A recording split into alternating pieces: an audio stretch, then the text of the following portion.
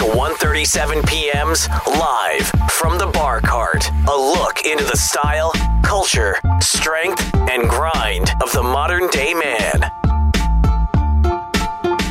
Hey, it's Corbin Goebel. This is the 1:37 p.m. podcast. Today, we're joined by Stephan Paternot, who founded theglobe.com, who many cite as the birth of the internet, the birth of social media and online communities. He wrote a book called A Very Public Offering, in which he details the dizzying rise and fall of theglobe.com and what he learned from it. He was one of the founders of The Globe, which is an early online community. Became very influential. He was there at the beginning when all these people, Mark Andreessen, Netscape, all these people are scrambling around trying to figure out what the internet is, how to make it happen. And we're gonna chop it up about that. How are you doing today? I'm defrosting. Yeah. I'm not used to this after living in LA for 8 years now. You flew straight here from LA. A day or two ago, but of course I came with a very light accoutrement. So I guess my first question is just sort of about right now the tech world has become so prominent. I mean, one of the sort of focal points of 1:37 p.m. is how more young people are like attuned into what Elon Musk is doing as opposed to Tom Brady. So that he kind of impacts their life more. I would love to kind of get your thoughts just in terms of, maybe tell your origin story and like how that kind of gives you perspective on what's going on now. There's sort of a lot of consternation about the tech world right now, and I think. Where do you start? What's your lens here? Well, I mean, I think mentioning Elon Musk is apt because he's now an icon, and it's really great to see that the icons of today are the disruptors, are the people who are using their minds and willpower to reinvent the world we're in. Back when I was getting started, there was another icon at the time who was just as disruptive. His name was Richard Branson. And I was growing up in the UK back then, and Richard Branson was all over the news all the time for doing crazy things like trying to break world records crossing the Atlantic and hot air ballooning and all sorts of death-defying stunts. But there was always a method to his madness in terms of building his brand and creating new industry segments. And he was one of the inspirations when it finally came time for me to get started and build theglobe.com, which was back in '94, and there was no internet that anyone knew of. Right. So I was totally going off on a limb here with this whole concept, and guys like him helped give me confidence that it was okay. Totally. And you grew up in Switzerland and England, and then came to the United States, Ithaca, to go to college. What kind of things do you think you maybe brought over from overseas in terms of when you're partnering up with this a friend of yours in school? You're starting to kind of like build these things together. You're learning HTML. You're having to download HTML packets just wherever you can find them. There's something really democratic about it, but it also requires like an intellect to sort of figure out how to move it forward. I mean, what sort of things do you think you, growing up in Europe, like gave you perspective on how to approach? I have a bit of a circuitous path because I was actually born in Palo Alto at Stanford Hospital. So amazingly, the epicenter of the Bay Area, but I left when I was 4 and grew up in Switzerland. And then eventually my parents divorced, and then I briefly relocated with my mom and sister to Greenwich, Connecticut. And then she met a Swedish guy living in London, and we relocated to London. And then eventually I had this overwhelming desire when I was 18 to go and re-experience America, rediscover America, because all I really knew was from Europe. So already the whole concept of the American dream, that can-do country where anything goes, was within me. But what really sort of helped me, I think, launch and give me the drive to create theglobe.com was something I only really discovered way after theglobe.com, which was that all this moving around and family divorce and changing languages and changing cultures meant I didn't have the cultural touch points that helped me bond with my peers and my friends. I never felt like I really fit in anywhere. I never felt really comfortable wherever I was. And the internet in my mind captured my imagination because it would allow me to create some sort of a virtual community, some sort of a virtual family that would travel with me and be with me for life. So it, in some sense, subconsciously, it was the answer to a whole lot of unknown questions that I had that made me just not feel like I fit into the world. Right. Yeah, I mean, sometimes, in like a log line of a press release, there's connecting the globe to Facebook. I mean, what do you think there's a lineage there that you kind of built, and why? Well, So why? I didn't particularly think so back when Facebook first started. My brothers were in college and they were telling me about this thing called the Facebook. And where did they go to school? Did they go to one of the schools? One of them was at Harvard. One of them was at Harvard right around when Zuckerberg was there and starting Facebook. And one of them was at Duke. And very quickly they mentioned the Facebook to me. And then eventually when I started using the Facebook, back when it was called the Facebook, I started to realize, oh, wait, this is this sort of new incarnation of virtual community. And that was the thing even before people really called it a social network. But it's really over the last 2 decades that the media and historians who've been documenting the internet have been coming and saying, hey, Steph, how does it feel to have been the original Mark Zuckerberg? Or, the Globe was the original Facebook before Facebook. So it's other people saying that, and I've just accepted, like, okay, well, if, if I'm going to be compared to somebody now, I don't mind being compared to the inventor of Facebook, because what Facebook did was completely validate the entire concept of virtual community, which, by the way, back when we were doing it, was a laughable concept. People just thought it was absurd. Why would people want to live online and chat online when they can just use a telephone or meet in person, better yet? Right, totally. And so much of your book is sort of about, a very public offering available on Amazon. Yep. Yeah, check. It's about sort of the early speculation of the sale of the internet, and you are worth a lot on paper, and it's sort of about losing it all and having this speculation. I'm just thinking of the scene where you're at the IPO and they're like, you're thinking it's going to go for $8, $8, right? Mm-hmm. And then what did they take it? It was 90. Yeah, it was all over the place, but it was like. Well, there was a perfect storm of events that occurred. It wasn't like my partner and I had some magic wand and had this incredible ability to make our stock go up. We were about to go to war and we didn't. Yeah, there had been a market collapse. Long-term capital management, for those who care about what sparked it all off, long-term capital management, one of the biggest hedge funds in the world, had collapsed, which then dragged down the ruble, which also there was an Asian currency collapse. There was all these things going on around the world that suddenly caused the U.S. stock market to go into a rapid contraction right when we had filed to go public. So all this money that would have normally poured into 100 plus other IPOs had been pulled out. And everyone was sitting there panicking and freaking out. And our IPO was sort of dead on arrival because nobody wanted to put their money into an IPO in a bad market. And eventually, in a very brief window in the late November of 98, and you'd mentioned the Iraq War, that was the other thing going on right the morning of our IPO, was that Clinton had sent a bunch of a fleet, an aircraft carrier group, to the Middle East to sort of punish Saddam Hussein for some new shenanigans he was pulling. And of course, whenever there's talk about war, the markets just get skittish and everything goes sideways. Not good for the market. Yeah. So I was like sitting there that morning going, what else could go wrong? Please, start a war. Why don't you? Yeah. But that didn't happen. And so finally on November 13th of 98, our stock, which had been priced really, really low because the market had been so bad, our bankers had kept lowering and lowering and lowering and lowering the price.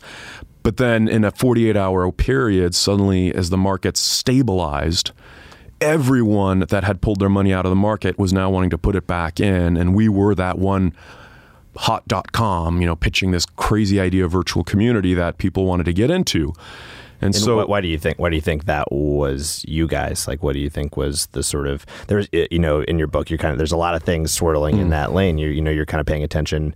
You feel like you're racing with Netscape or whatever. And what do you think was what was interesting, do you think, to investors about your company that the other companies didn't have? So the pump had been primed a bit in that for a few years now, there'd been talk about this thing called the internet. Netscape had gone public in either late 95 or 96. and their stock had tripled, and everyone was going, whoa, whoa, whoa, what's this internet thing, and what's this company Netscape, and they're supposed to be the new Microsoft now. So there was already some excitement in Wall Street for this whole new paradigm, but no one understood what the internet was. And then I think later in 96, Yahoo went public and went up, and eventually a couple other .coms went public, but there wasn't a mania. There was just sort of this gradual buildup of interest in the sector, and then there was GeoCities that had gone public, which was a community-esque homepage hosting site, and they'd gone up. And then eBay, not long before us, had gone public and done well. So now there was a growing interest in the sector, but not quite a mania yet, because these stocks, although they'd gone up, they'd also come down. And when the market had collapsed in 98, all of those .coms I just mentioned had seen their stocks fall to below their IPO prices. So people were like, whoa, whoa, whoa, whoa, whoa. This .com, those few .coms aren't maybe such a good idea. But we'd gone on our roadshow. 170 companies had canceled their roadshows, and we continued to do ours. And we had a good pitch, and we showed all of our metrics of the crazy growth we were having. And I think people liked the story. A couple young guys inventing virtual community, blah, blah, blah. There was some excitement to it, but not enough to turn the markets around. But when the markets did turn around, I think that pent-up excitement about what the internet could be piled into our stock. Plus, our stock had been, it turns out, artificially depressed by Bear Stearns, which was highly unethical what they did, and I'm still a little bitter today towards what they did. And they no longer exist. Which was potentially, a little bit of poetry here, in that they had their comeuppance 10 years after we did. But there was this 45 million shares of pent-up demand for our 3 million share offering. So our stock was 15-fold oversubscribed. And Bear Stearns, what they did was refuse to move the price up, which would have been like to recalibrate the supply and demand equation here. Right. They didn't do it. So the morning of the IPO, once the market opened, our stock shot up, and it shot from what was going to be, I think, $9 a share to 87, and then up to 97.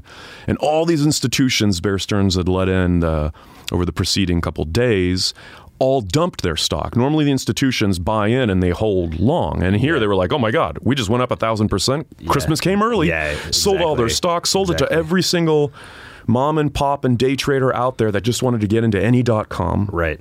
Zero institutional support, basically. Zero institutional support, which just doesn't bode well for the long term. Yeah, it's not, So it meant our stock was now held. Right. So our stock was held by a lot of inexperienced investors who panic when the stock is volatile. Right. And so our story of theglobe.com, for better or worse, I really think for worse, became a story about a stock. The crazy stock that went up, and then the crazy stock that went down. And it doesn't matter how much our company grew underneath. It doesn't matter that the Globe had 10% of all internet users hitting our site every month. It didn't matter that our revenues were tripling and quadrupling and quintupling year over year. People were just obsessively focused on our stock, and we became this story of everything that's amazing about the internet and everything that's terrible about the internet. And we've had to live with that, and that's been our story ever since. And what do you think is like the most, unfair, or you're saying there's this misperception, like you had 1 million shares of the company, I believe, and so I think people can do the math on if a stock price goes to $87, how much are you worth on paper? What's kind of the biggest misperception do you think about just what you guys were doing, and do you're I feel like this is such a surreal landscape you're playing in. You're like walking into Bear Stearns and no one's bothering you. You're wearing whatever jeans or khakis or ratty college sweatshirts, I believe is how you put it. But what do you think is the biggest misperception about your story? You're saying it's kind of becomes this big bang or bust headline, but what's sort of the one thing you hope people remember about it? Well, I think it's important for people to remember that when we were starting and building the Globe and the internet was brand new, no one was going into this for the money or the glory. You were going into this because, in fact, you didn't think you could fit in with any regular job. All the options out there to go join the big banks or become a big-time lawyer or accountant or God knows what, and it's the safe path. That wasn't what we were picking. The internet was the crazy path oh my God, I can't believe you're going to throw away your college degree to go work on some computer network thing. So there was a purity to the vision back then, and that goes for Mark Andreessen with Netscape, Todd and I with the Globe, and anyone else that had started back then. We were trying to usher in this new digital future, and too bad we'll never make any money doing it, but at least it might do something amazing for society.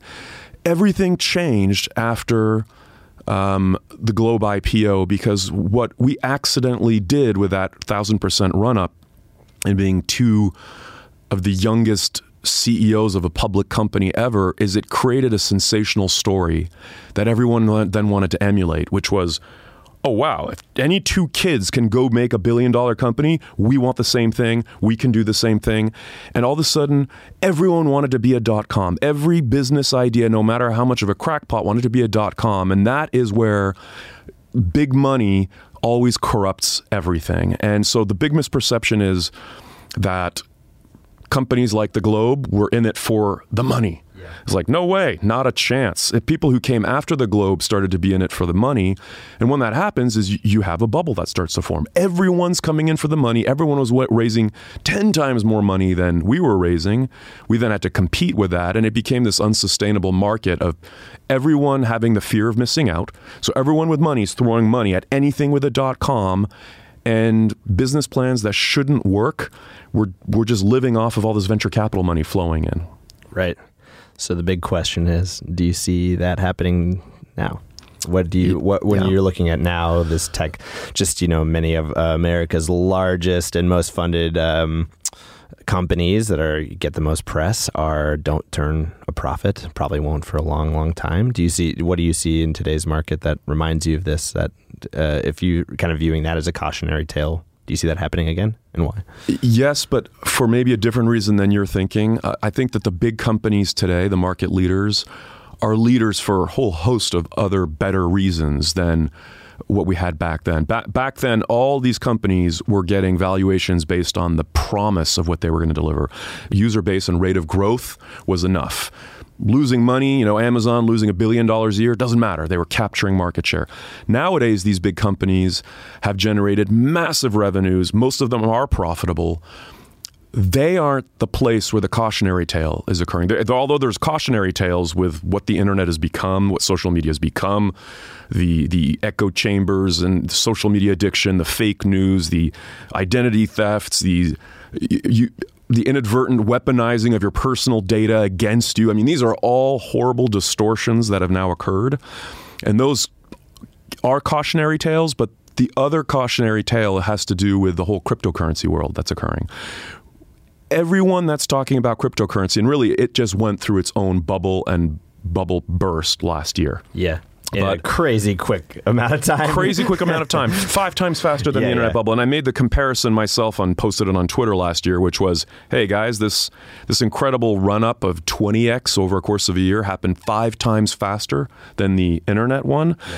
Maybe it's a good time to take money off the table, and it will collapse. And good news is probably the recovery will also be 5 times faster. So get ready for that. And 2018 played out exactly that way. And for everyone who now says like, oh, well, all that cryptocurrency blockchain bullshit, just like the .com days of way back then, I say, well, substitute the words, what is blockchain and what is it good for with the word internet? Yeah. And you have 1994 through 2001 all over again. And just because crypto became the big cautionary tale of 2018 doesn't mean, just like the internet, it's not going to have its renaissance and become a life-altering transformation just like the internet did. And who here could ever say, we could live without the internet now? Well, in 10 to 20 years, you're going to be saying, I do not know how the internet ever survived without the blockchain. It is the new Web 3.0 frontier. And so, yes, there's sort of, to bring it back to why I'm here with the book, and there's this TV show and everything, and why the timing of it. Yeah, maybe the Nat Geo TV show. Yeah, I mean, so this whole TV series just sort of happened out of the blue, and I just am one of the unwitting subjects and stories in this new series, Valley of the Boom. But I also updated my book specifically because I wanted to sort of set the record straight and also really talk about what the hell did I really learn in these last 20 years. And the timing of it between the TV series coming out and me updating my book is it seems on point because everyone right now is questioning the dark side of the internet that's occurred. And I mentioned that laundry list a minute ago about everything that's gone wrong. Yeah, right. Like everyone, all the young people who've grown up with the internet right now are saying, how did we get here? I mean, I've grown up with the internet. It's always been there. We need to learn what happened. What was the original vision, this utopian vision? How did it get so distorted? How do we course correct this? Because if we can't look back and learn, we can't correct it.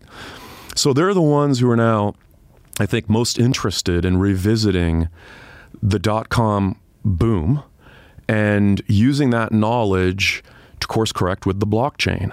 So I think that's what's so fascinating now, and I think there's a million lessons to be learned, and it's high time Silicon Valley spent a little more time looking backwards for a minute at the benefits and the drawbacks and the ethical impacts of their technology instead of always racing forward and the byproducts and side effects and the consequences be damned, which is typical of Silicon Valley. Right. Totally. Yeah. So, you were kind of mentioning like there's so much social media noise and there's just so much like to interact with and engage with. Like, what are some things do you think after this experience, what were the things that helped you recenter yourself? Like if you're a young entrepreneur, what should you be paying attention to? What should you be ignoring? Like what, and these can be extremely high level, but it's like, I'm kind of curious to know what noise is irrelevant, what should you actually be paying attention to, and what are your sources for that? Do you have like a mentor? Or are there sources you revisit, or are there kind of pillars you really adhere to when you can? Yes, I'm going to try to think about all the things you just brought up because there's a lot I've learned that I really did want to share and do want to share with the next generation of entrepreneurs.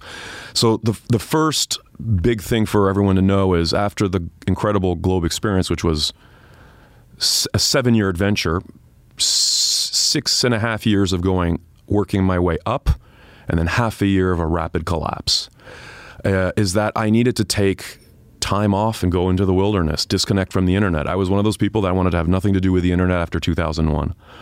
And then a few years later, the internet renaissance kicked in with the arrival of Google and the concept of AdWords and AdSense, and then eventually Facebook with the weaving in of social the social networking into the fabric of the internet.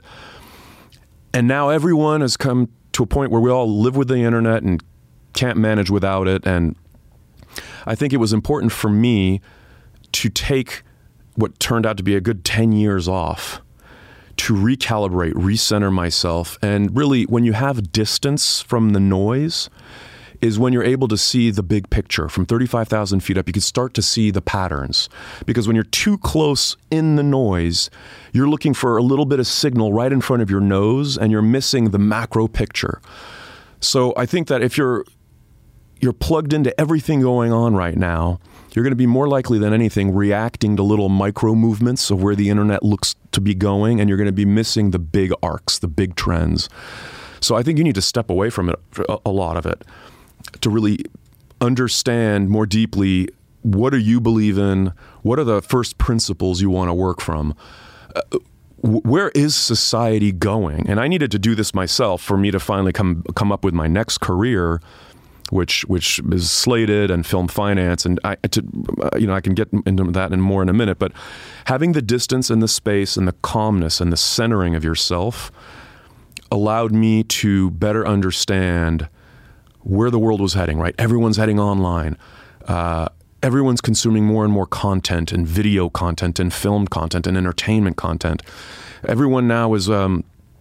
There's the Netflixes of the world and the Amazons and Hulu, and they're all coming up to reinvent how you watch content. And I'm just using this as a parallel to understand, so people can understand how they may want to apply this to themselves. But it's by seeing the much, much bigger picture that I was able to go further ahead than just, I'm going to create a digital distribution platform that's going to go head to head with Apple and Amazon and all these companies when they were starting out.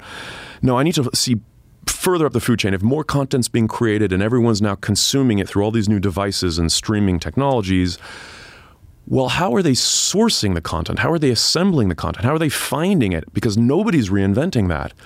right? So it's allowed me to zig when everyone else is zagging. And it gives you the time to really get ahead of the curve and really think, again, working from first principles, Earth's population is increasing. The demand for content is increasing. The complexity of identifying and finding what's going to be the next best content for the world is getting harder and harder.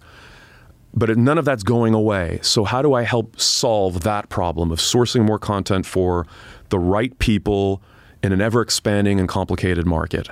And that allows me as an entrepreneur to really dig deep and come up with Slated, for instance. And I think all entrepreneurs need to take the time to think more deeply instead of coming up with the next quick fix app that's going to give you that quick hit you need. Yeah, social media. It's like Mm-hmm. opportunistic, right? As opposed to this where very short term and myopic and reactive. And yes, you can make a living doing that. Some people like to react fast and move fast. Just keep you can make churning to the next thing. Yeah. And I happen to be somebody who wants to sort of step back and think, where are we going to be in the next 10 years? How do I get to that point of convergence in 10 years? Gotcha. Yeah, and I guess tell me a little bit more about Slated and what you kind of saw the macro opportunity there. I mean, I think that's a very interesting. Like you're saying, there is a high demand for as much streaming content as possible by not just Netflix and YouTube, but anything that has that platform and distribution network. And there's a lot of as a writer, I know a lot of writers have kind of been like, all right, I'm writing a TV show now. Like that's kind of where the work's been. I'm kind of curious to see like what you thought, what kind of big opportunity is there, and what sort of how did you figure out you wanted to disrupt that industry? And I do, I'm with you. It's enormous. It's not going away. Yeah, it was born out of a passion. Since I was a child, I loved movies. I loved great TV shows, and I don't know anyone on planet Earth that hasn't watched something and doesn't love something that's filmed or video or on TV. And I was always wondering, how do these things get made? Who are the people that make them? I had this desire to peek behind the curtain and see who are these less than 1% of Earth's population, probably less than 0.1%, that actually create the content that the other 99.9% of us consume. And so that preoccupied me in the back of my mind during my career with the Globe and thereafter. And I started off by just deciding, okay, I'm going to make some short films. And I discovered very quickly that there's no real market for short films. This is in the pre-YouTube days. But it taught me a huge amount about the filmmaking process. And I also tried a little bit of acting. And I even went so far as taking 2 years of Meisner training. And really the best thing that came out of that is it taught me a huge amount about self-analysis and the human condition. And it was more about like psychology 101. Although I'd say it's much more advanced than that. It was basically years of therapy where you get up and go perform what you've learned about the human condition. I would actually recommend it as one of the greatest tools to help you develop as a good leader for your organization so that you learn how to really interact with people the right way and understand how you come across as a person. But I kept at it because I was so passionate about this. And so again, important thing I'm saying here is I didn't just go after something because there was a market opportunity and there could be money made. No, I found something I'm super passionate about. Had no idea how I could make money doing it. But that passion kept leading to bigger and bigger structures and opportunities. So from short films, I co-founded a film production company called Palm Star, where we said, you know what, we're entering an interesting era here. We're telling true stories, biographies, inspirational stories of other entrepreneurs, other people who've gone through incredible hardships, incredible adventures is interesting to people. So let's get some movies like that made.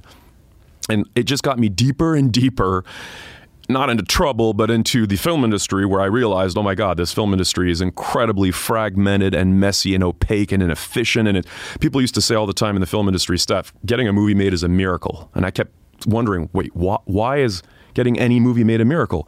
And I learned the hard way why. Because it's so much about random interactions between someone with a great project idea and someone who's got the talent and someone with the money, and random run-ins at a festival and at a film market or over dinner, and no one really knows whether the thing could make money or not, and often stuff gets made that has no merit.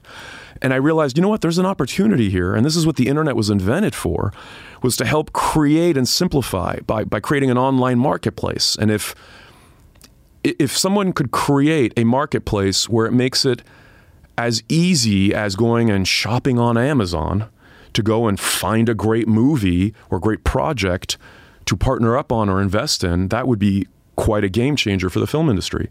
So it was a gradual, it took me 10 years, again, of big macro picture viewing by executing in the industry and taking time to look back at the big patterns. I was able to see this giant gaping opportunity, this $300 billion entertainment market for film and television that isn't being reinvented in terms of process. And why don't I give it a shot? And Slated, for those who are in the tech world who may be listening here, Slated is angel list for the film industry. And so everyone in tech, everyone who has a startup usually has an angel list profile for themselves personally, probably an angel list profile for one or many of the companies they've started, and are aware that angel list is a transparent marketplace for recruiting talent, finding investors, and really marketing yourself to the tech ecosystem. And we've done the exact same thing for the film industry. And now we're at a point where Slated has half of the movies that have been nominated for Academy Awards the last few years are made by Slated producers, directors, writers.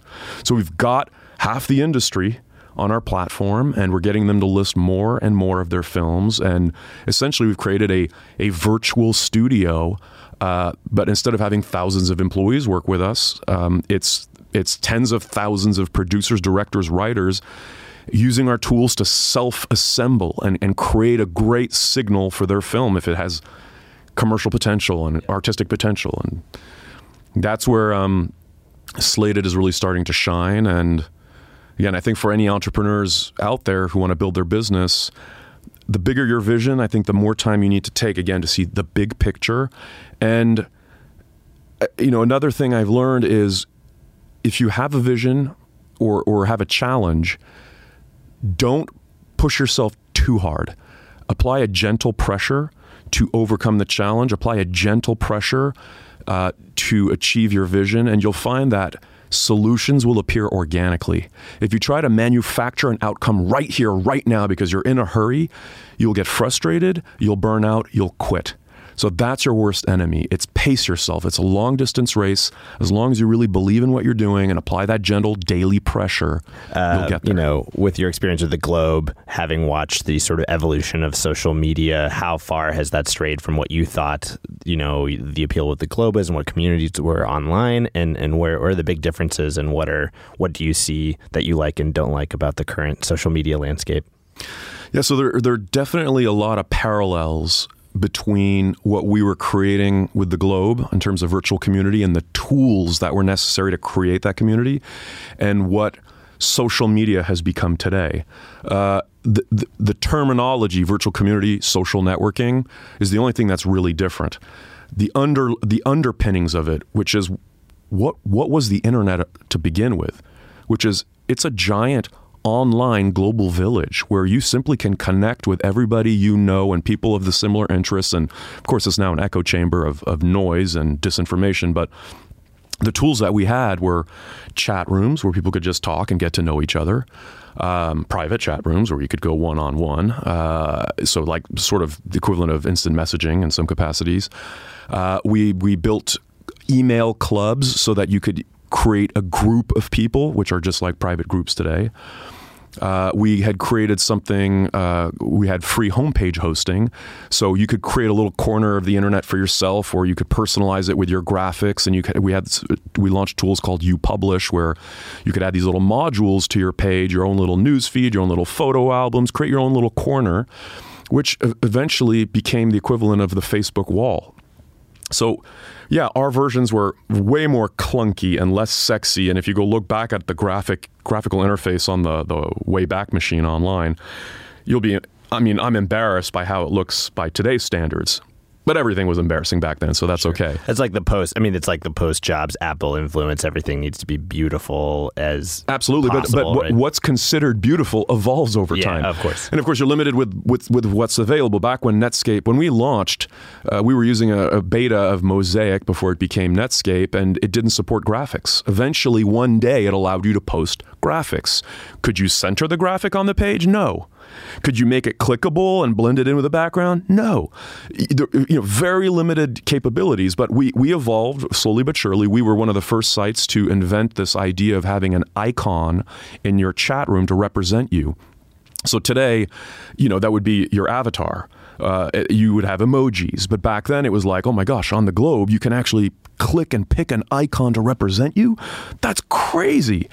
And so we were adding personality, which was really innovative at the time.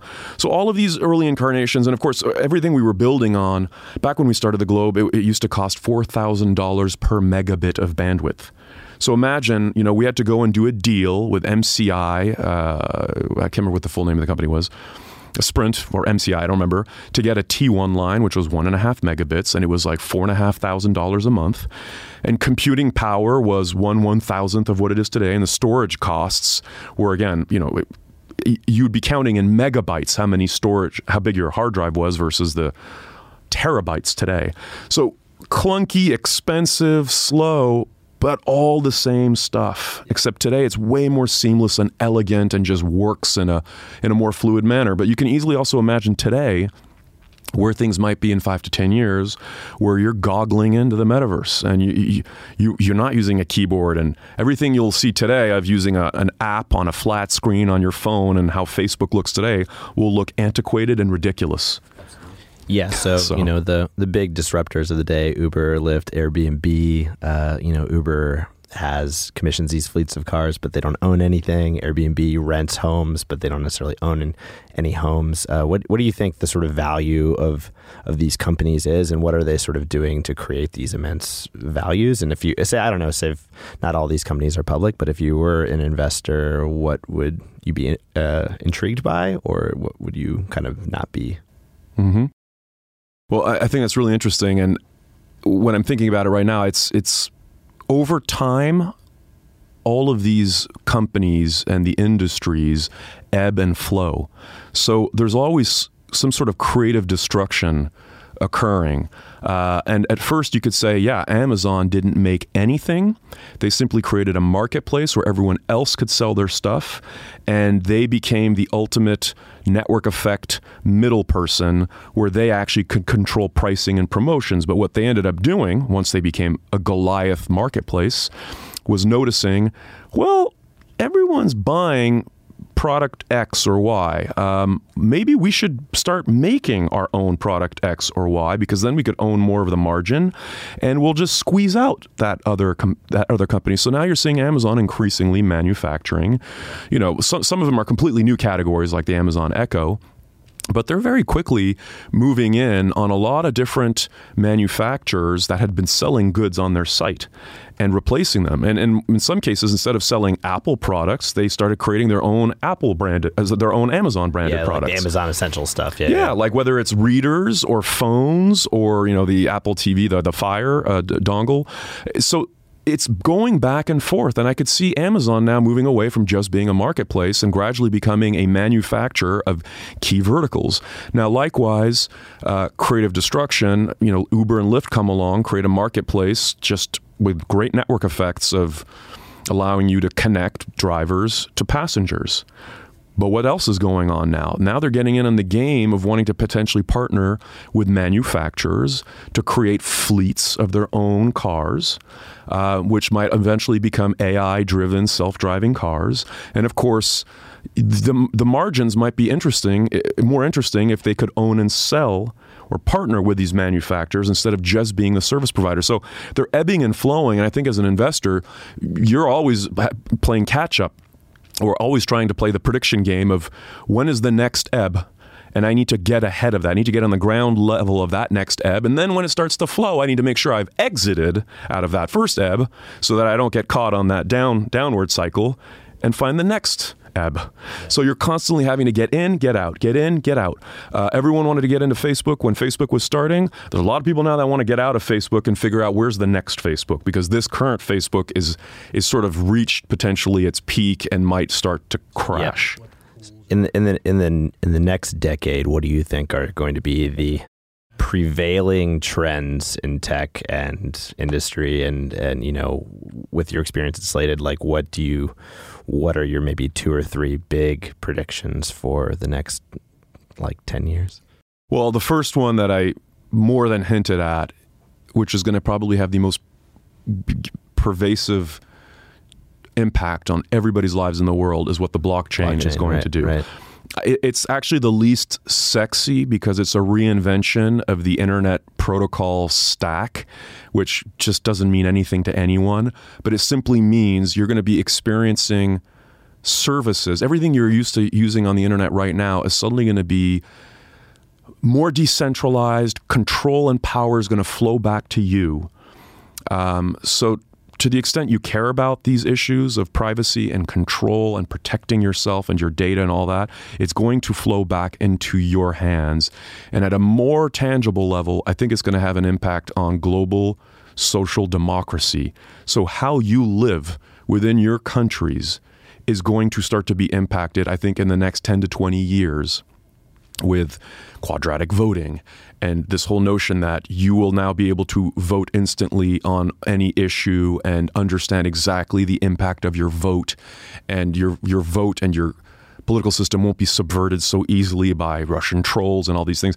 To me, that is one of the most ubiquitous and powerful impacts that's going to happen because of technology.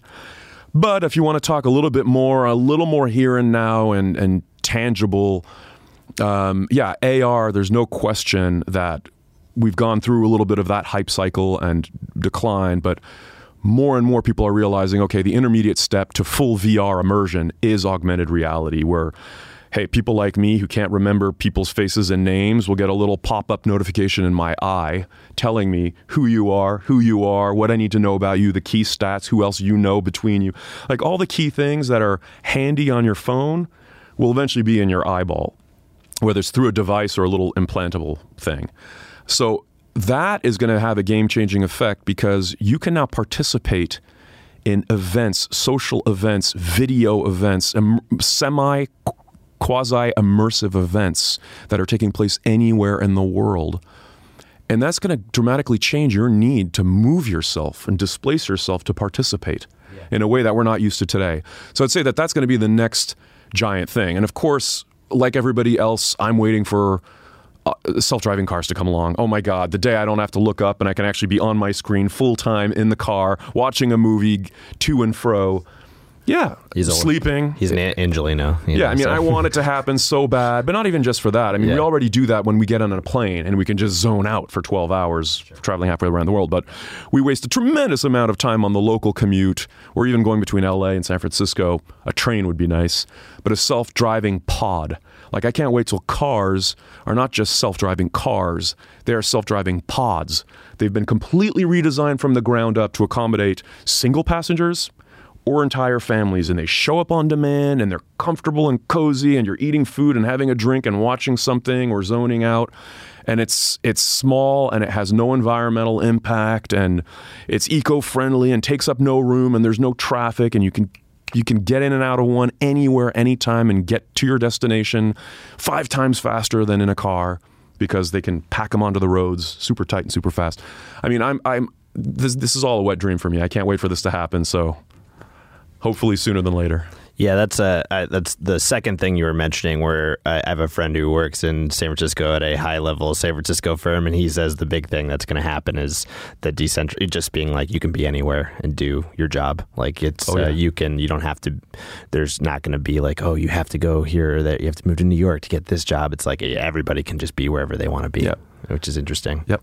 And you can, remote. And he's saying, more in the short term, it's like remote working is going to be bigger and bigger and bigger, less office space, that kind of thing. Yeah, I mean, it's already having an impact now on my own startup. We're just under 20 employees, but more than half of the team is completely remote across Eastern Europe because it's just way cheaper, and I'm finding even better talent than I could find locally. And then the rest of the local team, they only come into the office 2 to 3 days a week when we want to do team-related camaraderie and hanging out and chatting and a little brainstorming. When it's heads down coding time, everyone works from home, and we're all on Slack. And I mean, we're using today's tools, but it's not hard to imagine how much more immersive it'll be tomorrow. But that remote flexibility is becoming the new norm, and it hasn't had a negative impact. It's actually a hybrid. It's not 100% remote all the time because people actually like to get together and do stuff. There's like a communal value. Yeah. It's just for the same reason that we actually still like to go to the movies. Young kids like to go to the movies too. Yeah. This whole notion that they'll never go to the movies, they're just going to be on YouTube on their phone at home all the time. No way. Everyone gets cabin fever. Kids want to get out of the house. Adults want to get out of the house. Doing something communal, whether it's through goggling in or whether it's in a theater, the communal part is a must-have, and therefore the office of tomorrow will still have this hybrid dynamic. But the remote flexibility and just how immersive you want things to be, you'll be able to dial up, dial down, and make it so that it feels almost like you're surrounded by the people you want to be surrounded with all the time, but can switch it off whenever you want. Cool. Steph Paternot, thanks so much for joining us. It was My pleasure. Really good conversation, and I think we solved everything. And I think so. Yeah. Where can we follow you? What are you working on? What are some things, if people are interested in what you're doing, where can they find you? So find me on Twitter at Stephan Paternot, StephanPaternot. I have to spell it out because it's not obvious. Same handle on Facebook, Instagram, basically everywhere. And my book, A Very Public Offering, The Story of the Globe.com, and The First Internet Revolution just came out. It's on Amazon, although I highly recommend the audiobook, which I've been getting amazing feedback on. Apparently, I have a voice for radio, so I'm like, okay. Is it on Audible, or where it's can on you Audible. find it? Yep. Cool. It just came out, and I think it's doing pretty well so far. And if you aren't the reader type, even the Audible reader type, it's the stories being told in Nat Geo's Valley of the Boom, which airs January 13th worldwide. Great. Thanks for joining us. My pleasure. This is 1:37 p.m. If you want to own the future, start this minute. Live from the Bar Cart is a Gallery Media production.